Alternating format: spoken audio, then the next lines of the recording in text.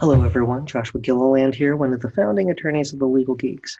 With me is Steve Chu to boldly go into Star Trek Picard, Stardust City Rag. Steve, how you doing tonight? Doing great. Always happy to talk Star Trek. Thanks for having me on. Anytime, buddy. Well, no matter how bad our days are at work, whether it's complex discovery, a deposition, or just navigating document review, neither one of us have had as rough a day as Icheb did at the beginning flashback of this episode. I think that is very fair to say. Poor Icheb, my God. Yeah. So, it's like, oh, that's what happened to the kid from Voyager. That's a bummer.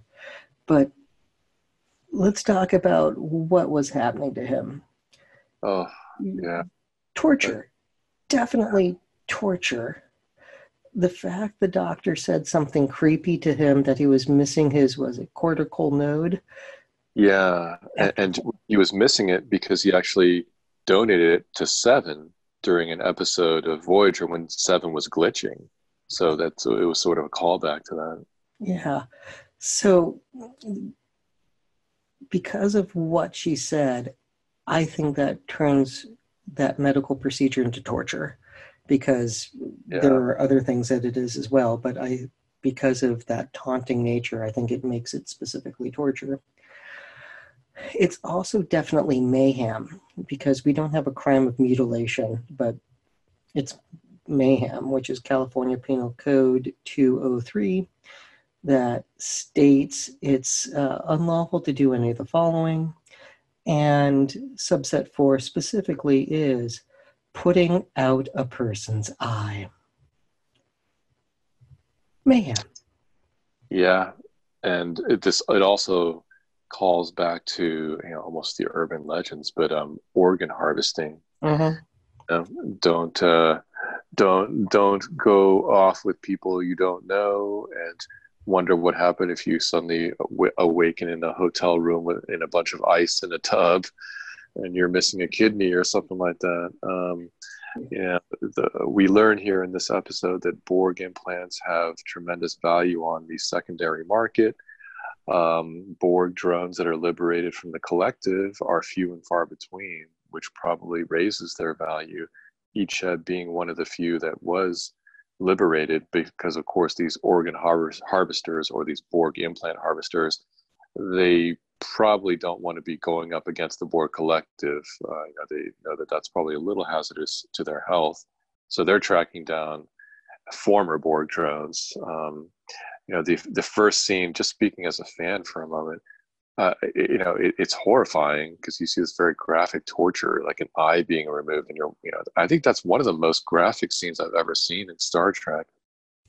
We see some, Definitely. yeah, we definitely see some blood and gore in some other episodes, but this is shocking because it just right off the bat, and also, at least for me, I didn't know who it was being tortured at the beginning. We think it's just torture. It turns out it is, they're just trying to remove his Borg implants without any anesthetic or anything like that. But I didn't know who it was until she called him by name. And at that point, as a fan, I'm just crying out to the TV, like, oh my God, no. Because Icheb was such a decent, good kid growing up on the Starship Voyager. And it harkened back for me. My Icheb memory moment was the episode where Chakotay is jumping back and forth in time. And at one point, goes to the future and sees an older Icheb and Naomi Wildman manning the transporter. And he's there for just the briefest of moments. And Icheb says, Commander Chakotay, I never did tell Neelix where you hid those bottles. And we see earlier in that episode, Chakotay had asked the younger Icheb to please not tell anyone where he hid the bottles. And it's just one of those really nice moments. You see the decency, the honesty in Icheb. Someone who you think would have a very promising future, just cut short by these ruthless, Borg drone harvesters. It also raises an interesting question about the abandonment of humanity by those doing the harvesting. And, it was supposed to be the noble 24th century. seeing those who just have zero regard for the life of the reclaimed, and uh, just very creepy, very weird. And I don't know if that's because of how destructive the Borg are, that they're willing to ignore their humanity, or if there's something else in play of just people are evil. Whatever it is, it was a highly disturbing scene. I don't think that's in line with what Gene Roddenberry initially wanted. But here we are. And it's a great example of mayhem. Yeah, definitely the darker elements of humanity, which I think are effectively explored in some powerful storylines. But when we find the person who, Bejazel, who's behind all this, she's living in Free Cloud, which seems to be not the most lawful of settlements, sort of a Las Vegas anything goes type of Wild West frontier area. So I agree this doesn't fit with Roddenberry's vision of a perfect humanity where we all sort of get along and don't do these bad things. But one could also argue that, well, this isn't, the Federation, it isn't Starfleet. These are people that are living on the fringes. Yeah, not surprising that in the 24th century we still have people like that, right? Yeah, and maybe we always will. It does raise wonderful issues with the dangers of Tranya, since that does make an appearance in this episode. I don't know if you caught that, the pouring a glass of Tranya. Yeah. A nice callback to the original series. Yeah, way back. And which then it's drugging someone and then taking them. That is kidnapping. Yeah. So we have all the elements of kidnapping met for Bruce Maddox. Now the rescue mission to go get him. Now one could think this turns into a heist movie. There are elements of fraud, but it's a lawless place to begin with. Right. So everything, when you say like, oh, what they're doing is fraudulent, it's like, well, it's to save somebody who's been kidnapped. That in of itself is an illegal act.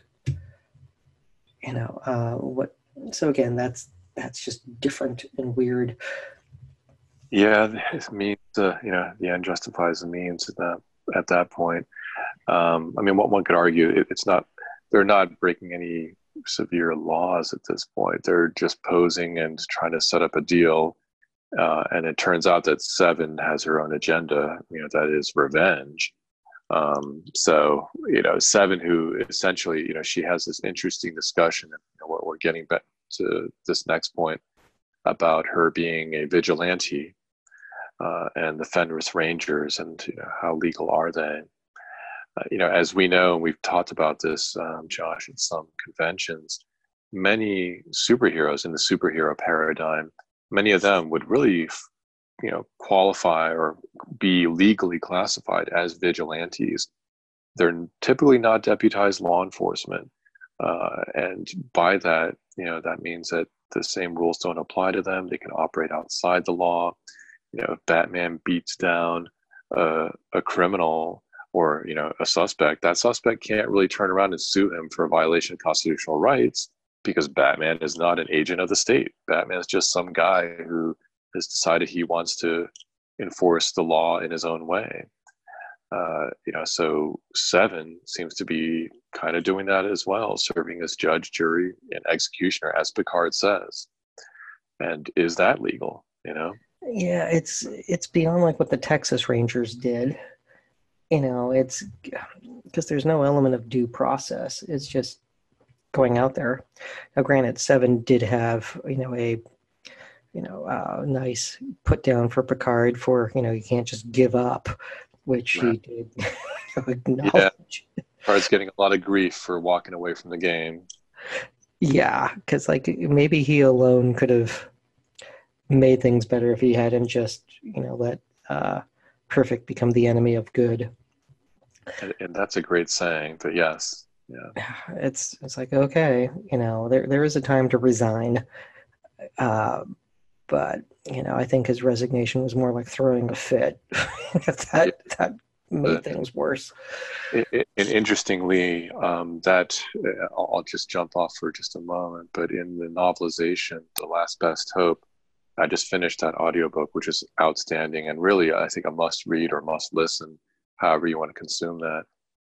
Very good prequel to the Picard series. And to my surprise, I wasn't sure how they were going to handle this, but they actually describe the scene. They take you through the scene where Picard goes into the leadership, the Starfleet CNC, and tenders his resignation.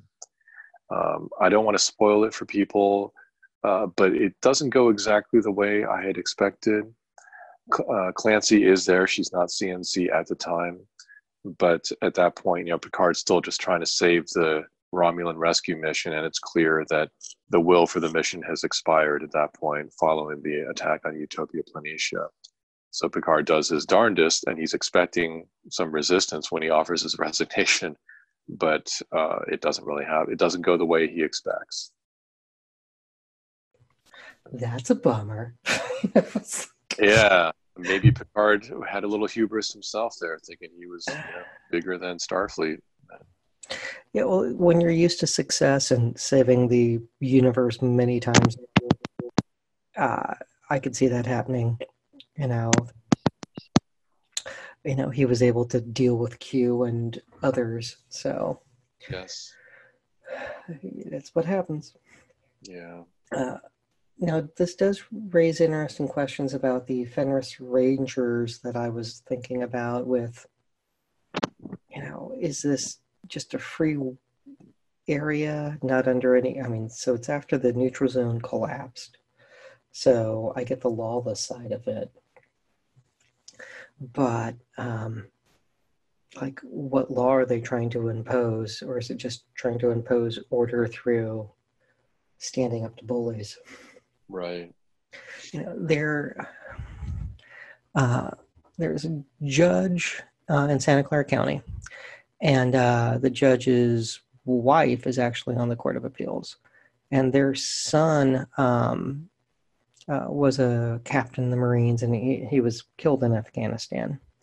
And I went to the funeral, and they read from his application to law school, because he discussed the importance of the rule of law requires, the courts working and, police. Like, you need both. You can't have, civil society without a justice system that has the courts in it and those willing to go out and uphold the law. And again, I'm not reading any quotes from it, but it was very inspiring because, he saw firsthand in Iraq and Afghanistan what happens when you don't have the rule of law. And, he did his part to help bring stability to those places. And it made a big impact on him, and he wanted to go to law school and be a public defender. And what happened to him was extremely tragic.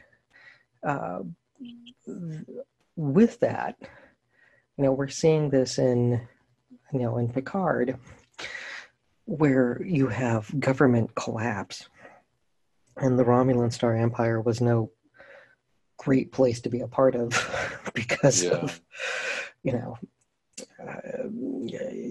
while they were reforming, it was problematic still. But when you look at what filled the vacuum, that's not good. Right. And it's interesting if Quark has a franchise now, or if he moved on from Deep Space Nine, since we see a Quark's bar flashing in the background. Yes, and a Mr. Mott's barbershop too. Interesting. Yeah, he survived the crash of the Enterprise D in Generations. Mm-hmm. Good for him. Yeah. So, yeah, nice little deep cuts. Well, now let's get to one of the more gruesome parts of this, and that's the murder of Bruce. Oh, go on. Just to close the loop on the Fenris Rangers, the law typically frowns on vigilantes. As you mentioned, the law recognizes the importance of having a civil police force versus the military. and the law heavily discourages the use of vigilantism. Vigilantes can be arrested because they essentially are criminals, and they're not supposed to take the law into their own hands.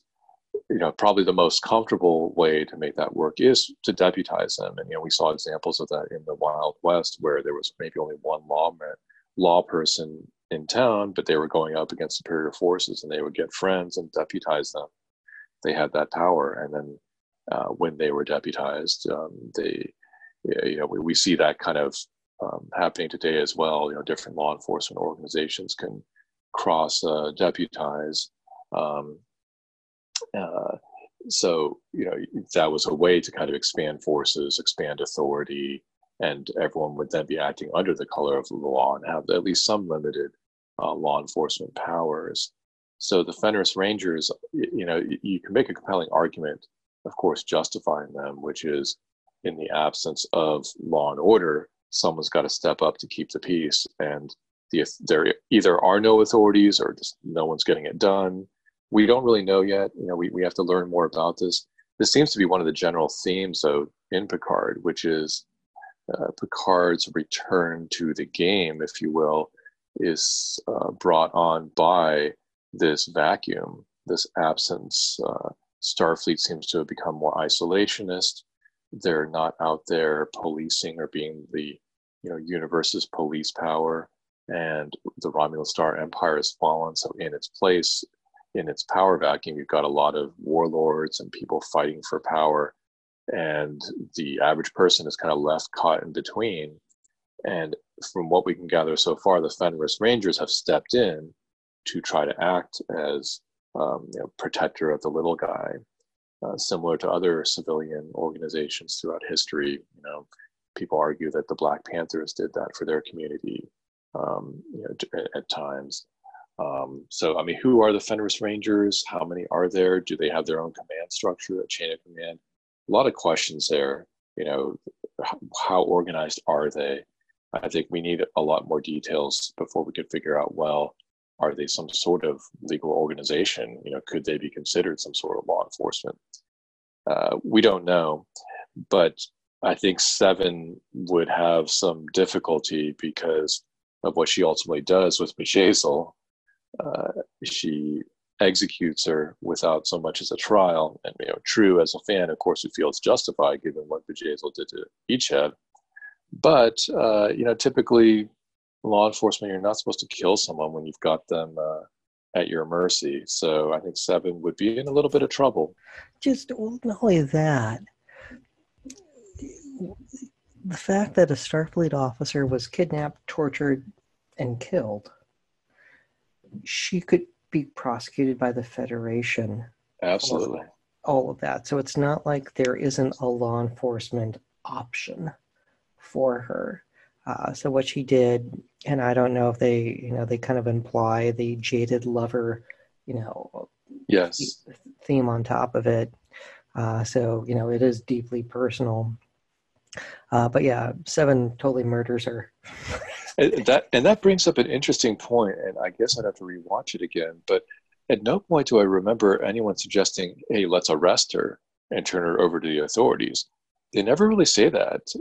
Rios just says, "Hey, look, you found her once, and you'll find her again.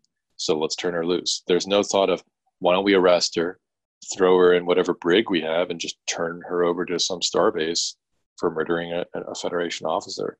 Have we come so far down the road of lawlessness that people don't even consider turning folks over to the authorities to be an option anymore? Who knows? Yeah, it's just very weird because, again, if a U.S. service person, if a lieutenant in the Navy was mutilated and died, we would want that the perpetrator's head on a pike. we would not mess around. Oh, people would be furious, of course. Yeah, and maybe that's a SEAL Team 6, interdiction of just putting down the bad guy. But right. Seven's not a state actor. Right, exactly.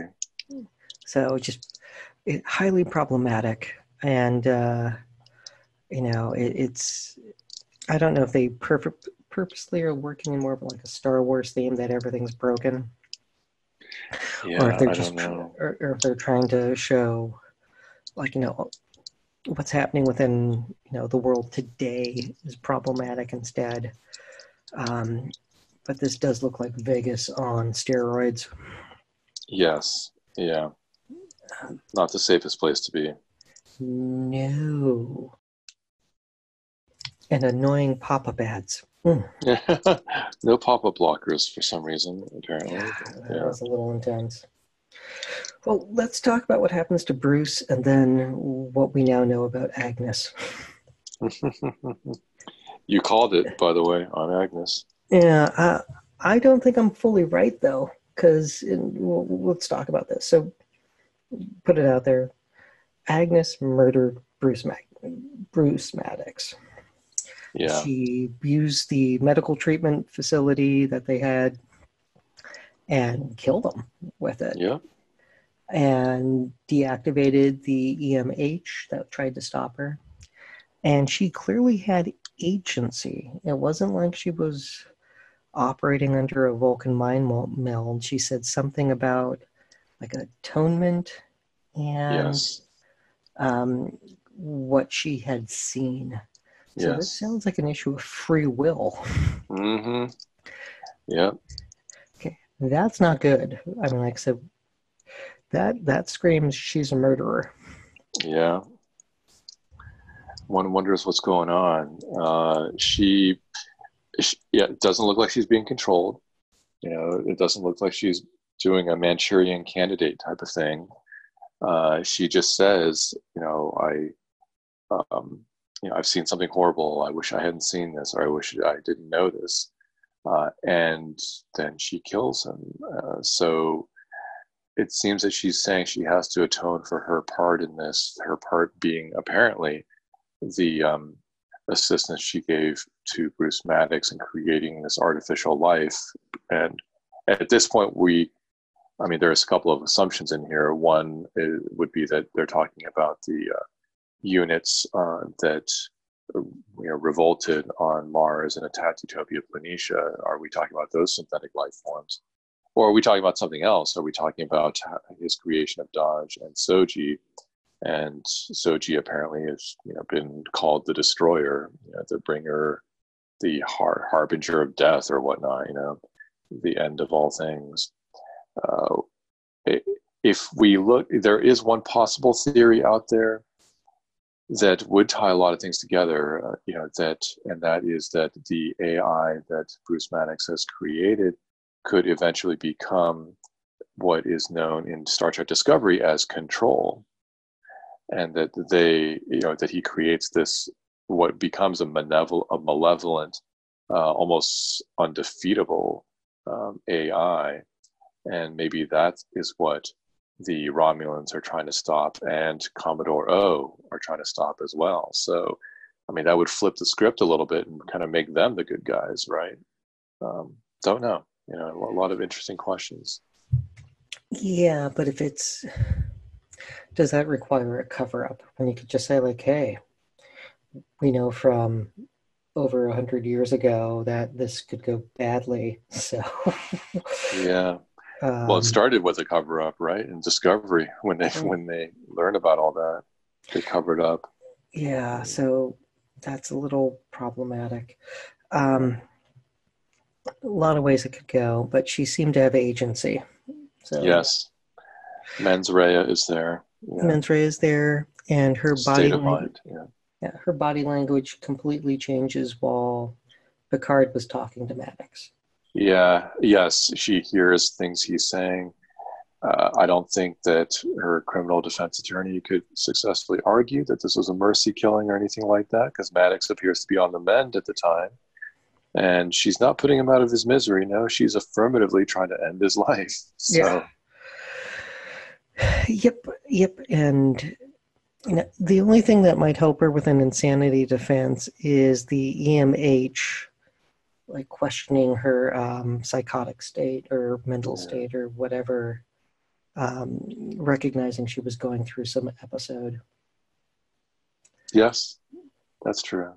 So We maybe there's a door to get out of this mess. could try that And angle. I don't know if it would stick. yeah, she looks pretty guilty, Yeah. and and I don't know if her contract was renewed for season two, so that too could play a factor. Uh, Ah, yeah. Now we're reading outside of the canon a little bit. yeah, yeah. I think the other ways to figure out what's going on. Right, right. Yeah, highly problematic. Yeah, that be murder. So, I would say so. The third major death in this episode, we start off with Icheb. mhm. Later, we get Bajazel, and at the very end, we get Bruce Maddox. I have to say, I was not surprised by the death of Maddox, although, of Yeah. course, my fan side of me was kind of calling out, like, stop him, stop her, let's save Maddox. He could be a good ally as we get to Soji. But during the conversation between Maddox and Picard, Maddox gives Picard the pieces he needs to move, down the chessboard. So at that point, I think a lot of people can look at that and realize, oh, Maddox is toast. Okay, he served his purpose. He doesn't have to live. Yeah, but it's also weird to kill him after he spilled his guts because it's not like she stopped the information from getting to Picard. True, that's true. Yeah. So why kill him now? Is he going to do more? Or, It's peculiar. I it's an odd play. yeah. Um, Now we haven't talked about Raffi being a drug addict, full on conspiracy person who chased off Correct. her son, Yeah. and it looked like, now granted, Romulans and Vulcans look alike, but the behavior of his wife made her look Vulcan. Yes. Although I think So she smiled some. did she smile? So I thought she did. I was Okay. watching for that. Thought she smiled. So she could be Romulan or perhaps like Savick, half Romulan, I suppose. It would make sense if, no, at least Romulans are also kind of reserved. So if you had mom who was drug addict and off the deep end with crazy conspiracy theories that drove you bonkers as a kid, marrying a woman who either didn't exhibit emotions or was very, very reserved with them does make sense. On Yeah, true. He didn't have his edible complex was the exact opposite of his Yeah, mom. right. Sad, but I'll say about this again. My consumption of the material or my impressions are colored by the fact that I have listened to the audiobook for The Last Best Hope, because in that the story really talks about the sacrifices that Rafi had to make to go on this mission. One of them being that she left her family behind, and that starts falling apart very clearly during that story. And you realize she's lost her family either during the mission or, as is alluded to by Gabe in their conversation in this episode, it appears that more damage was done afterwards when she bought into this conspiracy theory behind the Mars attack, the Conclave of Eight. What is this Conclave of Eight? Will we learn more? Hopefully we will. What's interesting for me on these conspiracy stories, which I find to always be interesting, how conspiracies are portrayed in various media, movies, television shows, or whatnot. But let's just say for a moment that Rafi ends up being vindicated. And we're talking about a very long game vindication, because she's probably been into this conspiracy for a good 13 or 14 years now and has driven away her family. And so some people probably have labeled her one of those tinfoil sort of, conspiracy chasers, sees conspiracies everywhere. But what if she is proven to be correct at some point and everyone else is wrong? I'm thinking that could be a moment of redemption for Rafi if we ever get there. But even if we do, I still don't think that would mend her relationship with her family. Because her family could say, "Well, maybe you were right, but you still chased that down so far that you pushed us away. So that was still more important to you than we were, and you weren't there for us. And your one chance to be there for us is gone." So I don't know. It's Rafi becomes bit of a tragic character. You know, she's a bit of an addict and very much alone when Picard sees her, you know, comes to see her in the desert. She's definitely someone who is haunted, and this is one of her big demons, is the fact that she's no longer in her son's life. She doesn't even know that son, you know, son is having a boy or a girl or anything like that. Yeah. So adding angst and also being a stowaway. So Yeah, and you know, as a parent too, looking at this from the lens of being a parent, when she meets the wife, and then the wife asks, "Oh, will you be staying?" And she starts to get excited, like, "Oh yeah, I'd love to. I'd love to be a part of your lives." And then Gabe shuts that down really quick and says, "No, she's leaving." I mean, oh, how heartbreaking is that? You know, very painful to see. yeah, not letting crazy back into my life. And Yeah, you could certainly understand Gabe's point of view. Yeah. yep. Um, and very tragic. But we're probably going to need her on the Borg cube. So I think so. She's very resourceful. yeah. So we'll see what we get this Thursday. So Absolutely. Looking forward to it. excellent.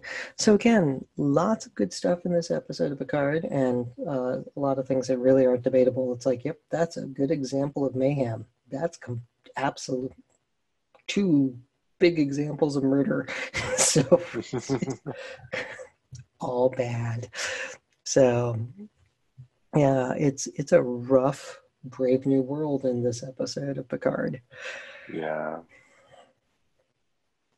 Ah, I would say R.I.P. Icheb. And Seven is certainly not the person we remember anymore. yeah, and she didn't end up with Chakotay, so Doesn't look like it. It doesn't look like it. Unless he's part of the Fenris Rangers. Who knows? it wouldn't surprise me if former Maquis were in charge of. Right. Yeah, he was high up in the Maquis. Yeah. Yeah, would not be surprised. Right. So, alrighty. Well, with that, everyone, thank you for tuning in. Please leave a review on Apple Podcasts, Stitcher, Google Play, or wherever you listen to your podcasts. And we do have our Patreon with some additional content, so please check that out. And everyone, stay geeky, America.